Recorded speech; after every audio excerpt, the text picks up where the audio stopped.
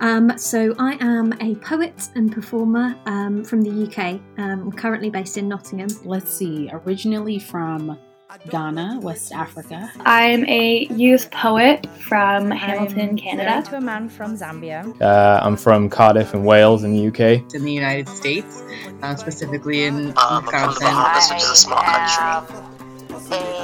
Brooklyn. I am a poet and writer from Texas, originally in the States. And I'm from, of course, obviously from Nigeria. From Seattle. I'm from Texas in America. Hi, it's Hua, a spoken word artist and your host from Nigeria, West Africa.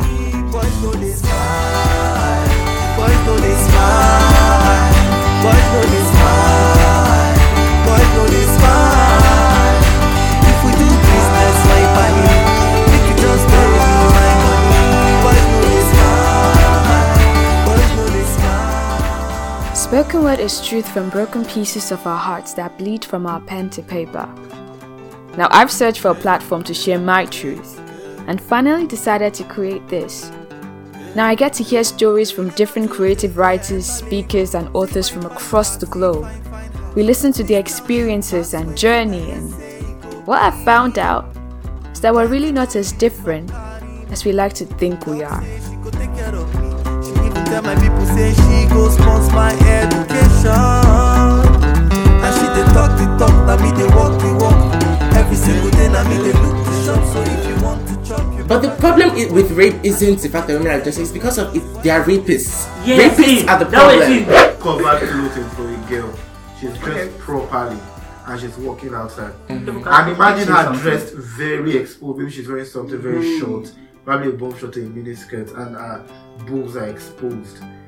In which of those situations will she likely get raped? Okay, but then statistics have proven that women who are dressed indecently are not the ones who have been raped. Because in countries like Pakistan and Iraq, where they're dressed in hijab and whatever, and they're completely covered from head to toe, they still get raped and murdered. So, at the wrong time. When women get raped, you get asked, what were you doing at the dark corner alone? Or did you dress in a way that made him think that it was okay? Okay, if that is under your control, and you still decide to work by that time, who is to blame? The person who raped you. Thank you. The person who raped you. Is that stupid? They also paint all men as potential rapists. And that's wrong. You understand? Which is wrong. Wow. Welcome to episode 22 of the Spoken Word podcast. This is actually episode 1 of season 2. And before I dive into the details of this episode, I want to thank everyone who supported me. My family, my friends. Special thanks to singer-songwriter and producer of our new theme song, Boys Know They Smile by Mema Music. Links to his work will be posted in our show notes and website, so be sure to check that out. Major thanks to the graphic designer William Rutherford, based in the UK. He designed a new logo for the Spoken Word guys and it is amazing. Will Be Creative provides website design, branding, graphic design and print, and I can proudly say that William will go the extra mile to make his clients happy. Now, back to today's topic. From the snippets you heard, you can probably guess that today we'll be talking about sexual harassment, rape culture, and consent. That might probably be too spontaneous as a first episode for season 2, but in the recent events of people speaking out about sexual harassment, it's made me want to talk about what we can do to avoid these things. Who really is to blame? Bringing light to the dangers of victim blame and ignorance, and learning that society enables rape culture. Today we'll be joined by special guest Mike Demetrius, an expert on the culture of respect and mutual consent. He's the author of 3 books, one of which I'll be reading to kick off today's episode. Here's a snippet from his book, Can I Kiss You?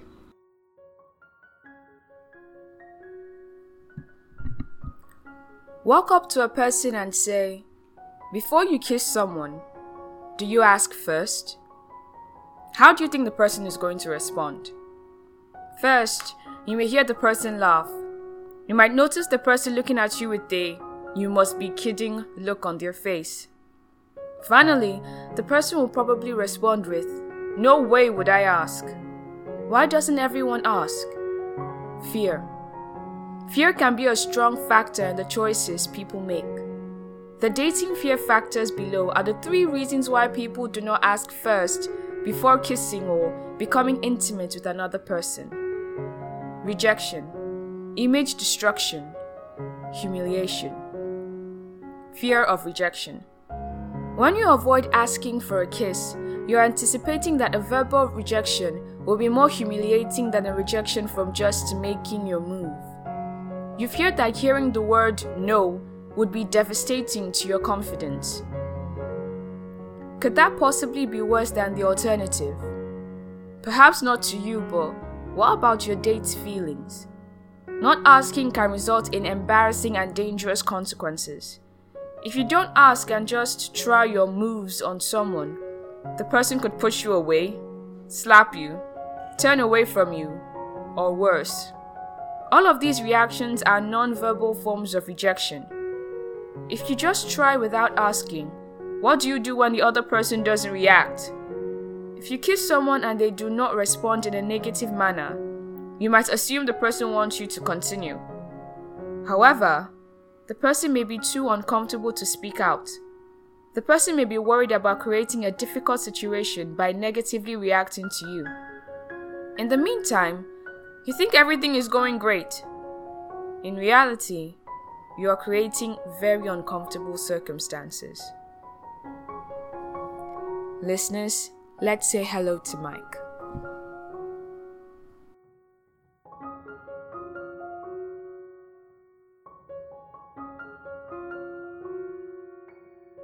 Hello, Mike, and welcome to the Spoken World podcast. It's such an honor to have you on. Well, thanks for having me on. I'm excited to be here. Yeah. So tell us a bit about yourself. Well, I speak all over the world on consent and creating a culture of respect. The name of my organization is the Date Safe Project, and we've been doing this for going on 3 decades now. We work with everything from schools to universities to the military to companies and organizations. What influenced you to embark on this mission? Well, when I was just going into university, my first year in university, actually, it was first day of my second year, I received a phone call from home from my mom, and I have 3 older sisters, and it was informing me that the youngest of my older sisters had been raped. And I couldn't believe what I was hearing. I was angry. I was confused. I was hurt. I was devastated. I was enraged. And over time, I would recognize that anger wasn't going to take me anywhere and wasn't going to help the situation. And I heard a speaker, and I was at university at the time, and the speaker was at our university, and I realized, wait, maybe I could do something about this, like this speaker is. And I went to that speaker and learned about how to create a program, and I created my own. And I was 21 at the time, and I started speaking in local schools, and that's where it all began. That was back in 1990-91. Wow. And then you started working towards the Date Safe Project. That's correct. The Date Safe Project we created down the road. So I started speaking just on my own for the first 10 years, decade. And then we created the Date Safe Project in 2003. Okay. So tell us more about the Date Safe Project. So the Date Safe Project, what we do is where we do the program. So organizations will call us at the Date Safe Project, and they will ask us to come in and do a 1 hour, a 2 hour, a full day, or 3 days of training to help reduce sexual violence, build healthy relationships, reduce sexual harassment, or build a culture of respect. And that's really what we're all about, creating a culture of respect and consent.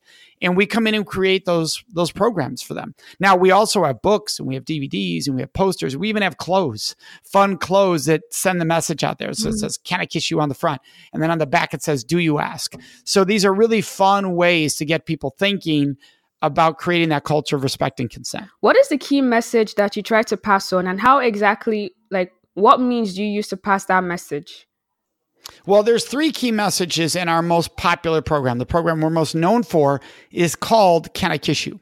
Now, in schools like 6th through 12th grade, younger children, the program's called Safer Choices. But for everybody else, it's called Can I Kiss You? And there's 3 main messages. One is that nowadays we know that a lot of people use alcohol and other drugs to try to facilitate sexual activity. And they will often wait till a partner is incapacitated and out of sound mind. That's a sexual assault. We teach people how to stop that from happening when you see it being set up at a party or a bar or a club, how to intervene and stop that. 2, we teach how to support survivors of sexual assault so they can feel safer coming forward and sharing, so they can get the support they deserve. And then 3, we teach people how to really live with consent throughout your life. So when you're in a relationship, when you're in a sexual experience with someone, make sure you're asking for what you want and for what they want, and making sure you're respecting each other's boundaries, wants, desires, and needs, and not just trying to get what you want or feeling that you owe it to the other person. You don't. This should be a mutual experience. So tell us, what is the biggest myth society has around asking first and consent? The biggest myth they have about asking is really, there's a couple of them. 1 is that it's going to ruin the moment. 2 is that this fear that if I ask, they could reject me. So 1 is fear of awkwardness ruining the moment. 2 is fear of rejection. And we'll look at both of those separately. 1, the idea that if I ask, it's going to ruin the moment or it's going to be awkward. We have a sentence that we share with audiences all the time. Look, if you ask and it ruins the moment, you never had a moment to start with. That means the person wasn't that into you. Look, if you look somebody in the eyes and say, I've had a great time tonight. I'd love to kiss you right now. May I kiss you? And they're like, ruined it. Look, they weren't into you. That's just the truth. If they were really into you, they'd be like, yes. I mean, that would feel awesome. So why wouldn't they say yes? Now, the other one, this idea that if I ask, they might say no. Think about how insane that is, that I'm not going to ask them because they might say no. In other words, I'm not going to give them the option. I'm not going to give them the choice. That's really messed up. Doesn't your partner deserve a choice? Now, what people say, well, if I just go for it, they can push me away. They shouldn't have to physically remove you. Why don't you just give them a clear choice by asking and letting them say yes or no? And that's what consent's about. It's not just about getting a yes. It's about it being a mutual yes, that I want this and you want this. Not just that I got you to say yes. So where do parents come in all of this? What would you say is the parental role in trying to teach people about consent? The parental role is critically important. And what's sad is that in many homes, there's no discussion of this.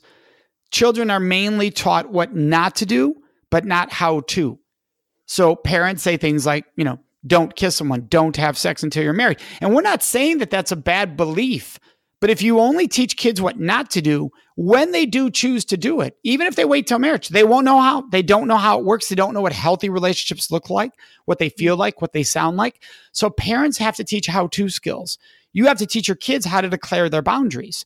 Hey, here's what I'm comfortable with. Here's what I'm not comfortable with. What are you comfortable with? How to be able to use their words. How to make sure that they know no one has the right to guilt them into sexual activity. That this should be mutual. That regardless of their gender, they have rights.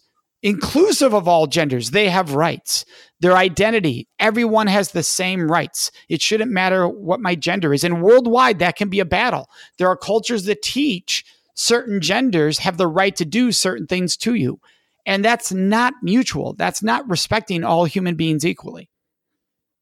Just like when you were talking about how these practices vary worldwide, I'm Nigerian. I'm from West Africa. Until date, I still, I have to argue with people about how women dress and the non-verbal consent, because they believe that if you are dressed provocatively or in a certain way, you are giving permission for men being forward. How do you address this notion when people start it up? Yeah, if a belief system is fair, is truly equal, then it would apply across all genders and identities. Why do some women dress in outfits that show more skin? For one reason, because they think they look good in that outfit, and they have the right to look good. They have the right to feel good about themselves. Now, why do men dress up in a way that they do? Whether that's looking really sharp, because for men, the advertisements are to have certain brands, right? Or to have the dressy, either the suit, the really sharp looking, or to have certain brands on. Why? Because they want the same thing. They want to look good. They want to be in. But here's the difference. They're both dressing for the exact same goal, but women are told, well, you give up your rights by how you dress. Men are told, well, you're more powerful by how you dress. That's not equal.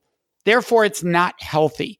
If you're going to say, I believe that everybody deserves to be treated with dignity and respect, then clothing should have no impact on how I treat you. If somebody walks down the street naked, I don't have the right to go up and touch them. I don't. So if you put a little bit of clothes on them, I still don't have the right to be inappropriate, to be sexually advancing on them. The human being deserves dignity and respect regardless of what they wear or what they say. You said that you, as an educator, you also teach children from age 6, if I'm correct, and then you also teach people in the workplace. How do you because of course you won't say everything. What's the difference between teaching those little ones and the ones that are older? How do you deal with teaching people of varying ages, if I could say that? So we do teach parents how to talk to their younger children, but our specific work at the Date Safe Project is typically we're working with, in the United States, grade levels, what's called 5th grade. That can be everything from 10-year-olds, and then it can be everything to 70-year-olds. So that's usually our age range. And so there's a drastic difference in how we have those conversations. Let's say I'm talking to a 10-year-old. I'm going to say, hey, are people dating in school? And they'll say yes. Like, Jordan likes Aaron, that kind of a thing. And they're going out in 5th or 6th grade. And you go, well, what does that mean? And some of them will be like, oh, it just means they like each other. But some of them will say, oh, no, they're kissing and they're trying other stuff too. Oh, so we actually have a very serious situation potentially between two 12-year-olds. And they're like, well, yeah, they see stuff on videos or online and they're trying it. All right, well, then now we have a very dangerous situation. We need to teach them whether they're ready for that, how to make sure they're not being pressured into that by another partner, and that they need to know that's not legal. In the United States, that's not legal. You cannot give your consent, your agreement to that. And so we need to give them their rights. That's what we're going to do at that age, teach them their rights. Right? And what's legal, what's not legal, and then teach them what healthy relationships look like and what they don't look like. So as they get older and they are able to, they have more skills to acknowledge unhealthy, healthy.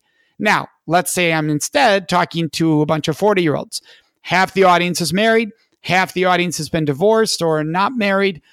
That's going to be a very different conversation. Now we're talking about sex. We're openly discussing, how do you know if your partner wants to have sex? How do you know what they want, what they don't want? Well, you ask, what would you love to do in bed tonight? And people are like, oh my gosh, I've never asked my partner a question like that. Yeah, isn't that a shame? Shouldn't that be a natural? If you're that sexually active, you're telling me you're engaging in sex that you've never talked about. And when you say that out loud, people are like, that is messed up. Why wouldn't we have talked about it? So what you're doing is you're helping people have revelations of their own discoveries of, wow, yeah, I deserve to be having that conversation. So does my partner. It must be really difficult. If I was to judge, it must be pretty difficult talking about issues people do not want to talk about. So tell me, what has been the most difficult thing for you to do as an educator of sexual assault and mutual consent? Well, there's not one that's been most difficult to do. Like people ask me all the time, who's the most difficult audience? Is it the younger kids? Is it the older? Is it military? Is it colleges? Is it corporations? And my biggest challenge is when I walk on that stage, when I walk into that room, overcoming the barriers the audience already has in their mind about what I'm going to say. Due to what's happening in the media, due to what's happening around the world in the news, people have a perception on these topics, and a lot of people have negative ones. They think I'm going to walk in and tell them what not to do. And I'm the opposite. I'm going to teach them what to look for, what to do in their lives, how to care about others, how to treat each other with dignity and respect. And we're going to have fun because how to do something is fun. How not to do something is usually not fun. We want it to be fun. Look, we want you to look out for other human beings. That should be fun.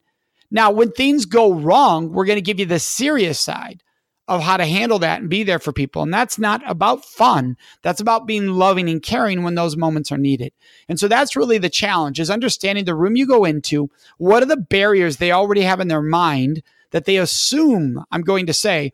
And how do we get past those right away? And I do that through interaction and humor. I get a few people from the audience up immediately on stage with me, and we have fun about normal things in relationships we can all agree on and talk about, and everybody's laughing. And once we're laughing, we can have a conversation we might not have had prior. Wow, thank you so much for sharing that experience with us. If our listeners were to go home with one message from all of this, what would that be? the one message would be, how am I asking for what I want, don't want, and what my partner wants and doesn't want? And then here's the key. How am I respecting the answer?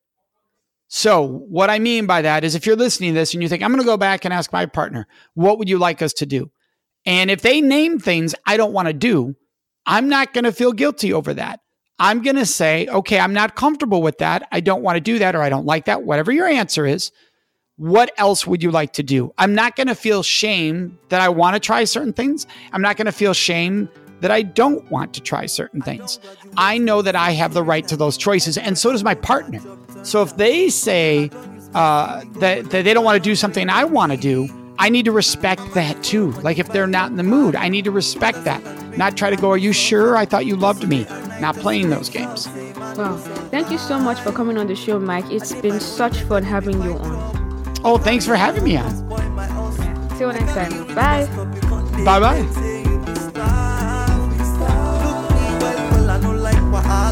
But if I show you color, this place goes scatter. You better put your hand for your pocket, make you bring out my money. Boys know this. After that fun conversation with Mike, I went on to have a sit down with my friends about rape culture, especially in Nigeria. Hey, I'm your new host on The Spoken Word, and my name is Daisy. Hey, I'm Sean, and you're listening to The Spoken World. Hey, it's AJ, and you're listening to The Spoken World. I feel like when we are going to discuss about sexual harassment or consent and everything, usually we always have a double standard when it comes to issues of sexual harassment. Like, first off, like I'm not going to like reduce the level at which women are raped or women are sexually abused, but we also have to bear in mind that men can be sexually abused as well. Men can be shamed when they say no, and men are also capable of being victims of sexual abuse. Okay, now we also need to talk about how we are going to educate people on this mentality that it's how you're dressed, it's the way you walk, it's who you talk to, it's where you are that encourages rape. Yeah, that I feel like that's a very dumb reason when it comes to rape. Like, it's the dumbest thing. What causes rape is rapists. Rapists cause rape. Rapists cause rape. What enables rapists in the first place? Society. What enables violence? Okay, what enables violence? That's what I'm saying. Yeah, okay. Society that actually enables rapists. Mm-hmm. Do you understand what I mean? You don't get it. No. This is the thing. What you guys were saying earlier. Girl comes to visit guy.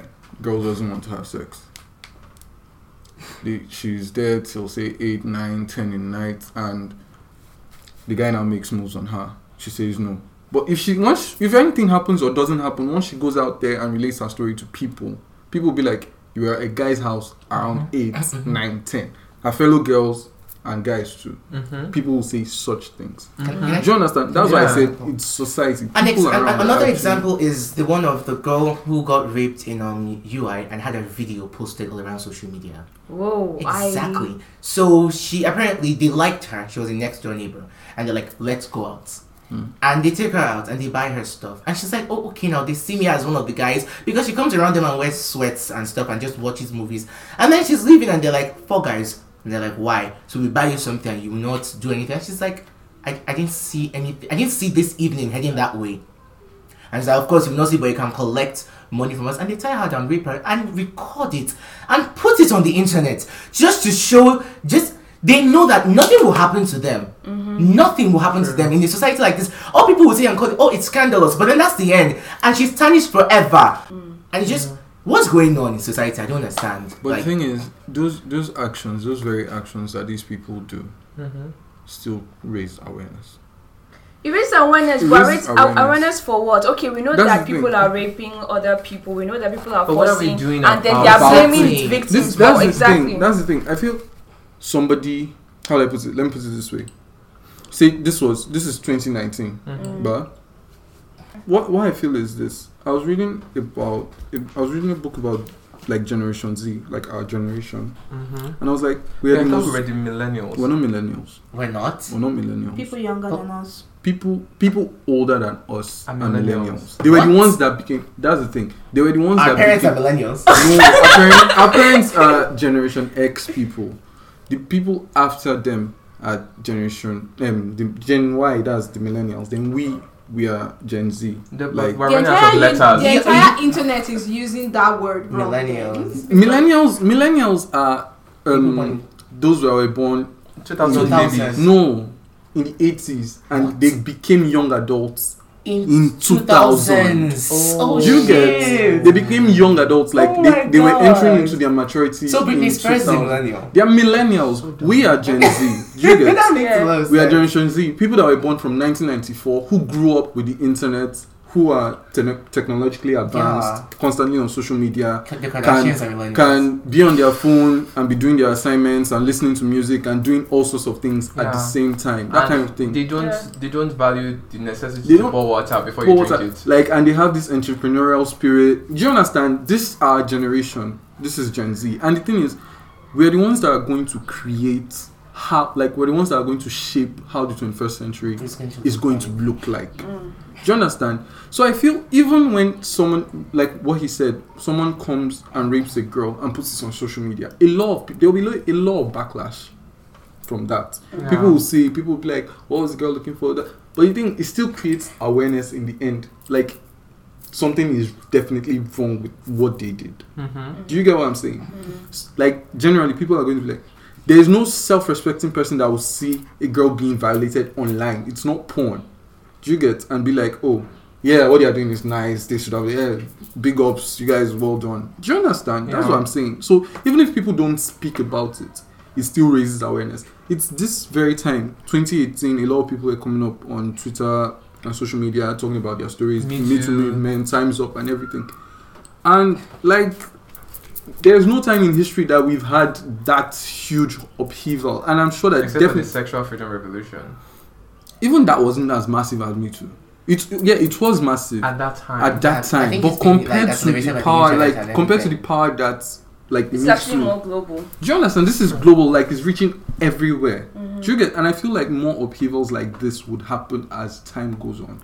Okay, so bringing it back to just local, let's say you're walking down the street. Mm-hmm. And then sometimes my roommate choosing, for instance, whenever we're walking down, let's say we have to be very careful because of how guys stare. And when people feel like it's okay to come stop you, not say hi.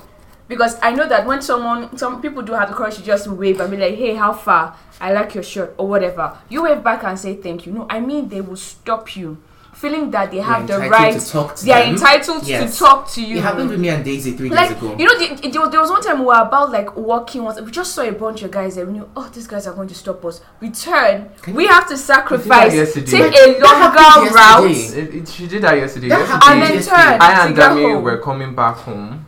And on our way back home, Daisy could not pass the same street we wanted to pass because of wireless. Because there was one guy in particular she was avoiding. And then why are you avoiding? This is because he was interested in her, and she told him. 3 days ago, last week we were going to see a movie, and he sees me for the first time this year. And he's like, "What's up? What's up? That's your friend. I like her."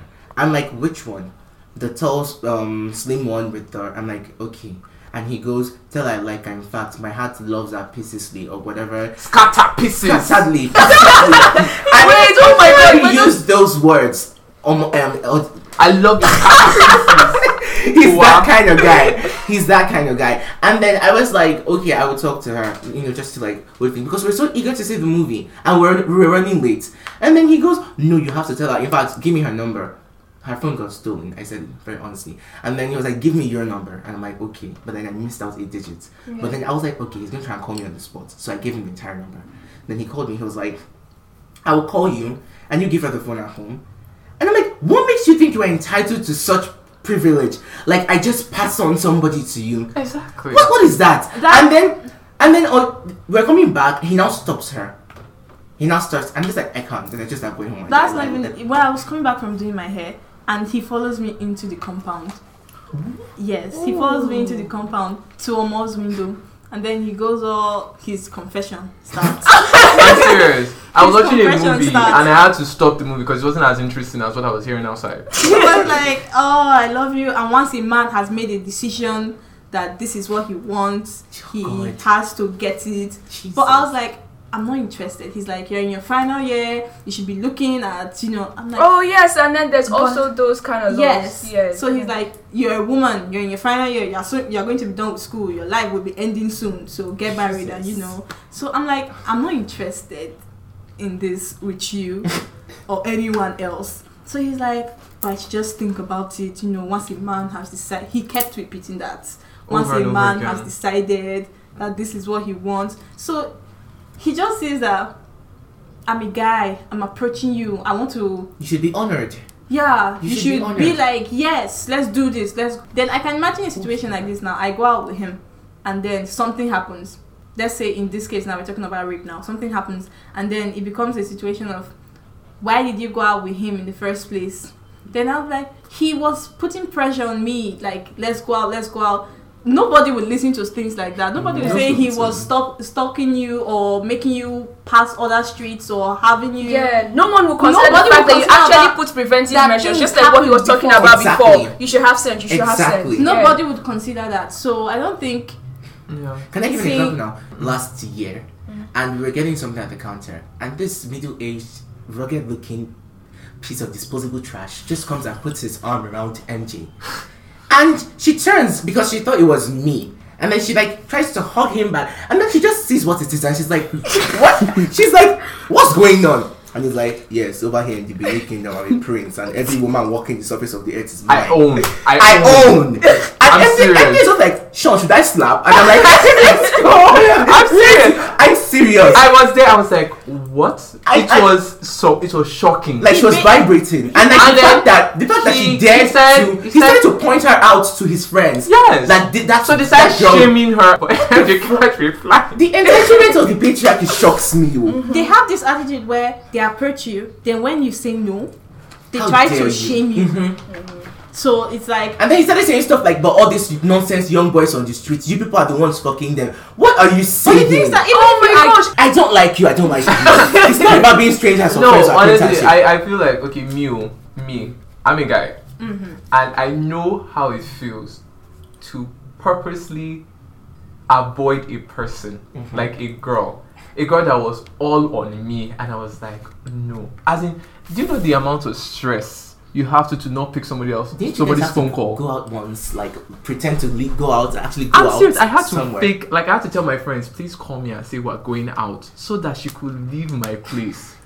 That's how bad it was, because I was like, now to think of it as a girl who has to do it every single day. Every day. So no, at least you even knew the chick. You knew her, right? Yeah. You knew the girl. These are people we don't know. You have no idea who they are. Exactly. Then they come to you and they're like, hey baby, what's up? Okay, you're like, I'm fine. Because if you don't know, it's going to be like let's go out. This Naomi and I went to have dinner last night. The pasta at we went to have pasta at Film House. And then these guys come up, like when we're done eating and we're just talking and chilling, they come and like, hey, can we take a sit? And we're like, okay, no problem. They sit.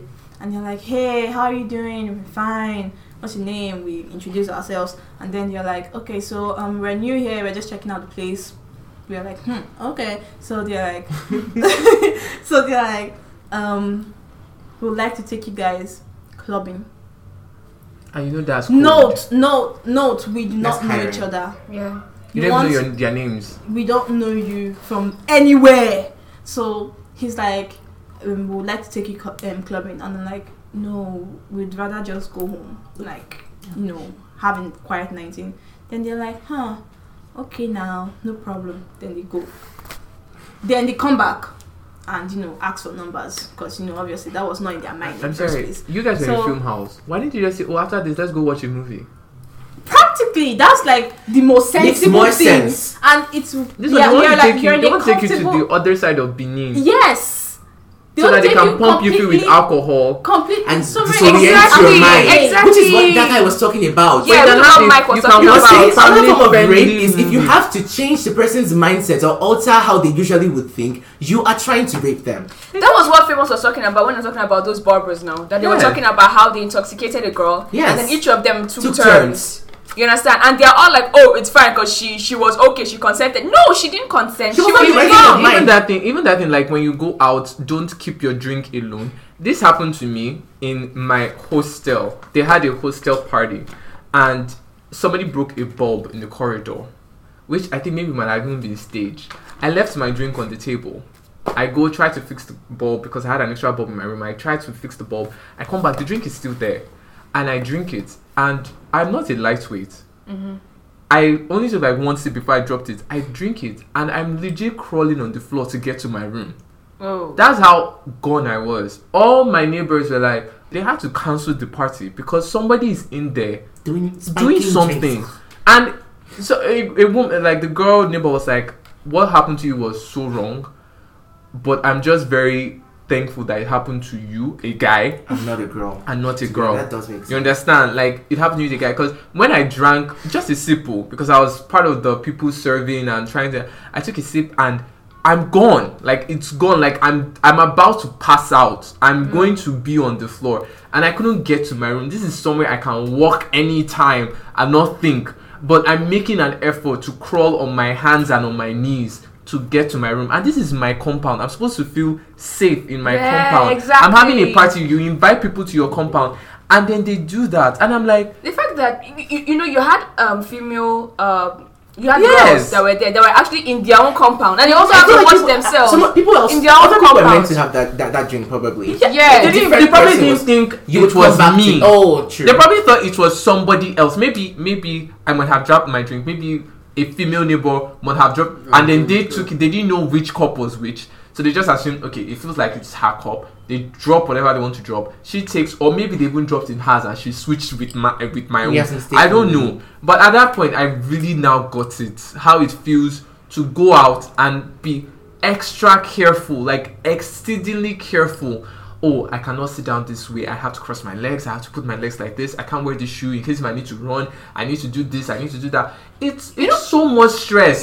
As a girl, they tell you things like, oh, you should go out more. You should go out more. You should go out more. You finally do go out more. People find out that, okay, you don't drink as much. Oh, we find that girls who can hold their liquor are sexy. You try to, have a few drinks like the rest of the guys. Something happened. Oh my God, she's a slut. She's a hoe. She knew what she was doing exactly. What was she doing? Why was she having so many drinks? Why was she drinking and blah blah blah? You understand? And then people find offensive when you say, I'm only going to go to that party if I bring someone with me.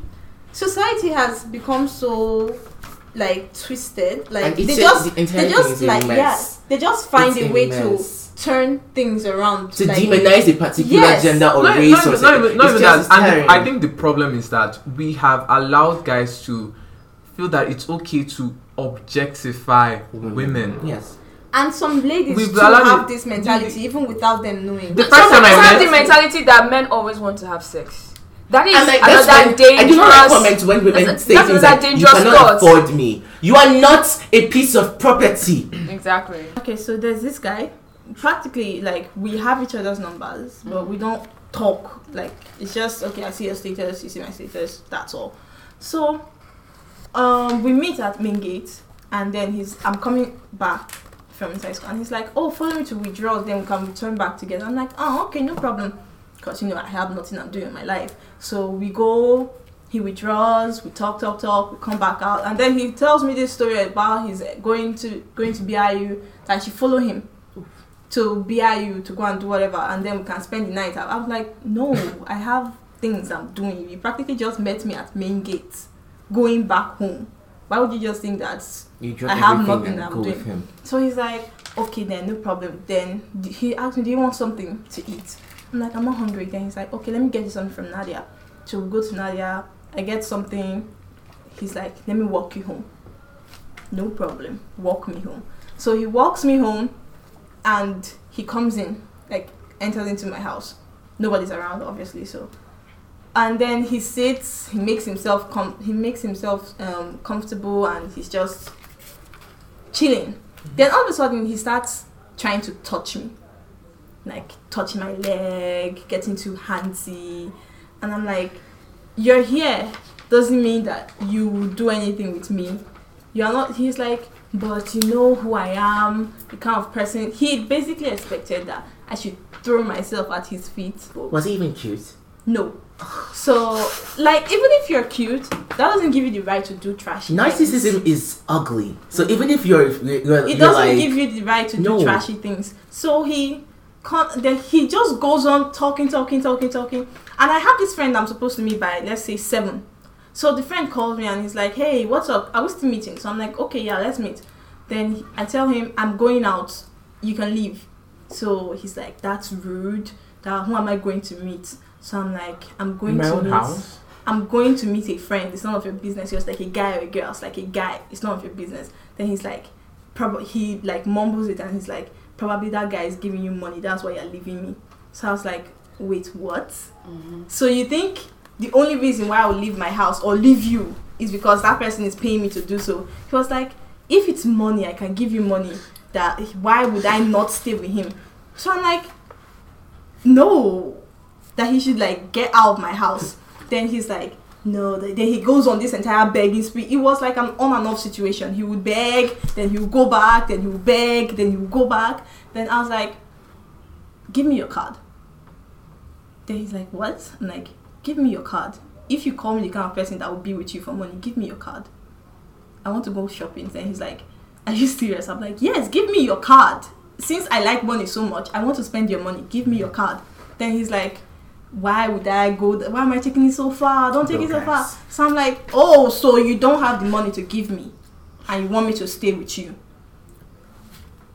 Considering what you see me as, you should know that I have to have money in my hand for me to be with you. So give me your card, then I can go shopping, then I will stay with you. So he's like, no, it's not. I'm like, okay, bye. Go. The door. So I walk him out, and then he's like, so are you seriously doing? I was like, give me if you want to start this conversation, give me your card. If we are going to talk, just card. Then he's like, I shouldn't do like this now, that I should just let's see reason. Then that's over, because obviously he goes home. I meet him some week this year. That happened last year. I meet him this year again at main gate, coming out. Then he is like, he meets again and he's like, I should follow him to withdraw. It's like the scene is just replaying again. So I'm like, no, I have something I'm doing. Then he's like, that night I came over to your place, you left me for a guy. Don't worry, I forgive you. I'm like, stop, wait, you forgive me? You come into my house, you insinuate that I'm a prostitute. I don't know you, you want to have sex with me, and now you are forgiving me?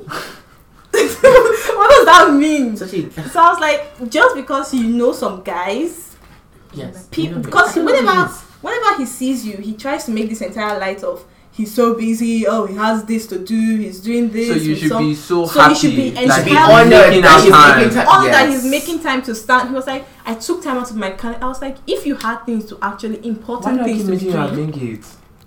If you had important things to be doing, you wouldn't be throwing them all out just to spend the night with me. Do you know another thing that makes him feel so entitled and so powerful?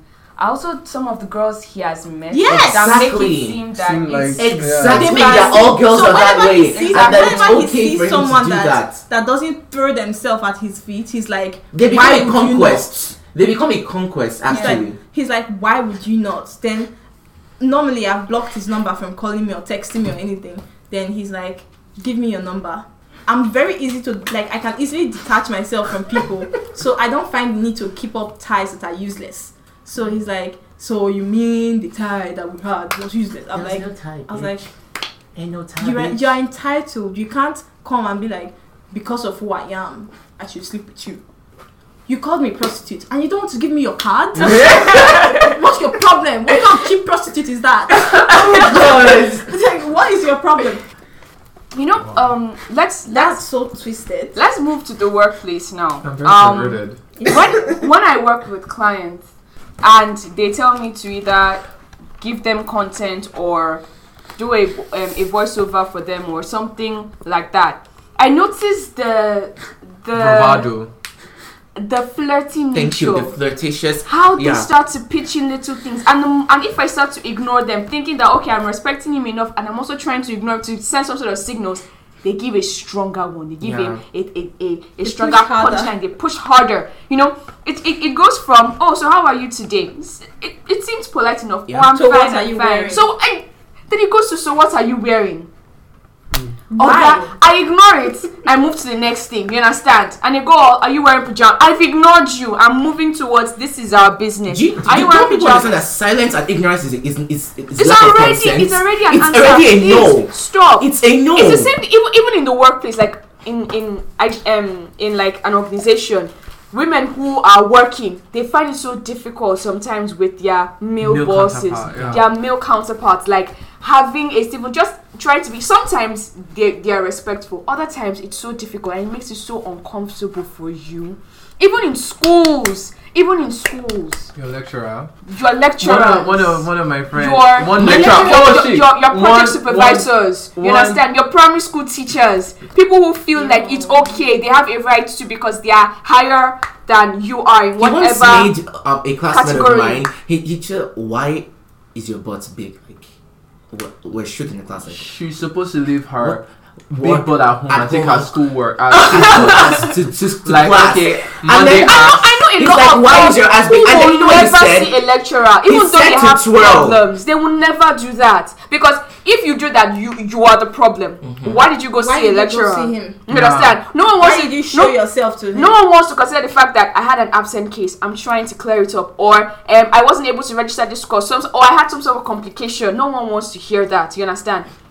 No, there are certain lecturers that will give you one kind eye. A lot of people dodge, like they dodge these people. At the end, they'll still be able to pull you somewhere, and there's no proper. There's nothing to make my friend fail if she didn't sleep with him for an exam, and she has carried over that person now 3 times. And see, that is something that happens every day. We all know about it. It does. Male lecturers like picking on female students. Yeah, it does happen. And the funny thing is that I realized later on that sexual harassment could not necessarily mean you ripping her clothes off. She may not even say anything. Once you give the girl the impression that sex is a requirement for what she's going to get, that's harassment. Even if she doesn't want to do it, but she feels like she has to do it to get what she wants. Because there are some girls that are very, very desperate. One friend of mine was like, this guy, she had failed the course, first year, second year, third year, and in law, you failed in final year. You are not going to law school. And it just she didn't want to do it, but at that point she thought about it. How will I waste 5 years? And I won't go to law school. And she's a really smart girl. She has A's. What I was even thinking was that if the university sees this, like, wait, this girl is having A's and B's, how does she still have an F for a 100 level course? They don't. Something is going on. You understand? But she kept failing that one course. She had issues, like, to the point where she didn't even count the course as part of her course load. Like, whenever she's seen her results, she just knows at the carryover part, there's that F there. She's looking at the rest, but she's in her final year, she doesn't know what to do. And then she finally just said, you know what? She'll be sex. I will close my eyes. I will get drunk. Hopefully it will be over. He'll give me my C or my D. I get to leave. He gave her a D. Wow! There are some lecturers that will give you an F. After that, I swear to God. You imagine there are lecturers in my. He gave her a D because he said she waited for so long. Like if she had done it in 100 level, she would have gotten an A. 200 level B, 300 level C. But now she's in 400 level. I'll be fine now here. But she doesn't want to feel that because she's nice. But that was the time when E was there, so he gave her a D, and then she left. And then I was like, and I asked her, "Did you feel guilty?" She said she felt dirty. You understand? Like the kind of dirt that is inside you that you just can't, no amount of showers can take it off. She just felt, and then she felt sad, she felt bad, she felt guilty, she felt shamed. But she had a good grade. She ended up still graduating with a really good, I think, magna cum laude, that's 2-1. But she's like, at that point I was like, that's rape. And she's like, she knows, but... I wanted to say something about the workplace thing. Okay. This is the thing. There's a friend of mine that was in finals when I was in 100 level, and he was like, his experience since he got into the labor market has been thus. Like, he has noticed that bosses tend to put a lot of pressure on, like, his female co-workers to have sex. Like, they literally have sex in their offices, like, consistently. In Nigeria, yes. Some of the girls are actually kind of proud of doing things like that. Another. Like a competition to climb the ladder. Competition to climb that ladder, like to, I understand. to present themselves to the boss and stuff like that. The way they dress, the way they talk to them and stuff like that. That's very and it's sad. like it's really, really, really weird. There was this girl that I had to ask her like, come, do you actually enjoy this stuff? She's like, it's not a matter of enjoyment. It's a matter of, I need this done. He can get this done for me. But the funniest thing is that it's how you brainwash your daughter. If you tell your daughter you are worth more, you are good. Some fathers, they love their daughters, they really do. But then it gets to a point where their daughters get to that age that you just see their daughters as people that are supposed to marry. That's it. Like, they see their daughters as, why am I spending so much money on her? She's just going to marry. Exactly. This is the thing. It's part of what I'm trying to say here now. The problem we have here in Nigeria, things are being local now, is first of all, I feel feminism hasn't really helped much here.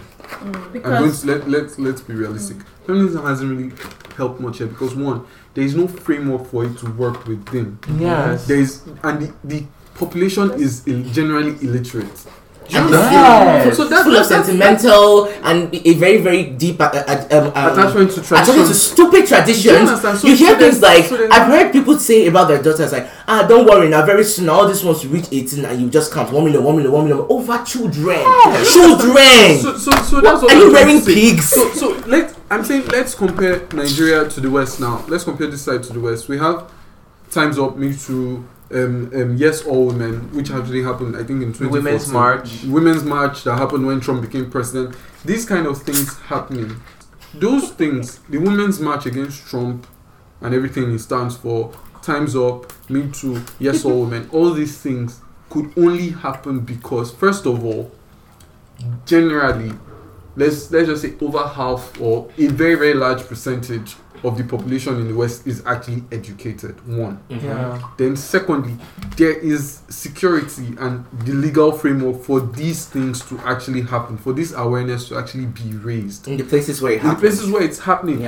Look at this Yaba Women's March now. Women were complaining that I went there women were complaining 2 years in a row. When they go to markets, like, oh, they want to buy clothes or buy shoes. As they're just passing, a guy is just grabbing their butts, grabbing their breasts. I'm not kidding. Like, even when they're not buying something. Now, come my Yaba is bad. Yaba, you see this who has corridor. This corridor. Yeah. That's how tight some of these market spaces most of it. It's like a very slim corridor way. You don't have any choice. Like, you have to navigate through people and so. You just get grabbed and go. Even guys get grabbed. I get grabbed. Touch your face. Women, even men that are not even selling anywhere, just slap women's butts and say that one tight for no reason. And the problem now with this thing is during the Yaba Women's March, women went to march there. They came with police. They came with all these things, and some men, even the police, were like, what's our business? Exactly. They are doing their match. That's not our business. And like, it's nothing. It's nothing. Just want to make noise. They just want to come and protest. Let them protest. That was what the police just stood around and didn't do anything. The only thing, they were there in case like real violence broke loose. But as women were marching and stuff, they were still getting groped. They were in the and very the police middle were of there it, doing nothing. Like that's the thing is like it's a very deep rooted thing, very, very, very deep rooted, and it's deep because a lot of the traditions that we have gradually they are going away, but not fast enough.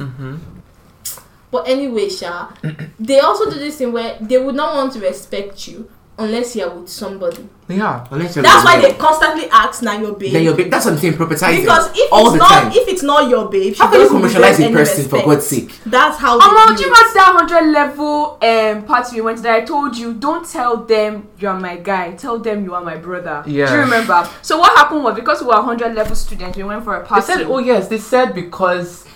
They thought she was my babe let me my potential babe. Then we're all sharing. Let me finish telling the story now. What is that? So we go for the party and I see all these girls lining up on the wall. So I'm like, what's going on? Why are all these girls on the wall? So I come in and the guy now goes, "Hey, how far?" Says hi to him, then turns all his attention to me. That, "Hey, how far? Are you 100 level?" I'm like, "Yes." Okay, now let's say. I'm like, I don't understand. Go where? Omo holds me and says, "No, don't tell." I say, "Why? Is she your babe?" He now nods. I say, "Bros, you understand what it's all for sharing." Share what? And I go, that's my brother. And he goes, oh, okay, guys, sorry, this, then leaves me alone. I'm telling you, that was in my first year in school. So did they end up sharing them? No, the girls were on the walls because they were trying to avoid them. So no one could touch them. Yes, so they had to go stay on the wall. And then you now realize that the girls on the walls were actually in the hostel, like they are part of the, like they are members of the hostel. So in order for people not to, so they had to go put their backs up on the wall. What kind of society is I have been to parties where all you basically need to do is just stand. There's some guy who just grab you to your back and he's like groping and everything, and you're like, who are you? He's like, why are you on the dance floor if you're not going to dance? But body not be firewood, men will be men. That is still the same thing that they will say. It's very irritating when people always say things body like not be firewood, men. Body not be firewood is the one I used to hear. That how you can float your body like that.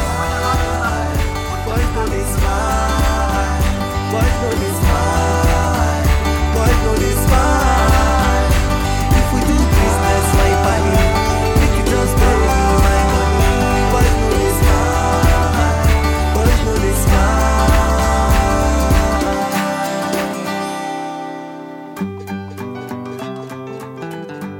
Well, I'll admit, I got a bit emotional during that talk. It actually went on for more than an hour and a half. So what can we do to make the world a safer, more comfortable place? First, for me, is to understand that rape is caused by rapists. Not the way you're dressed, not the time of the day that you're out, not your attitude. And we need to stop making excuses for attackers.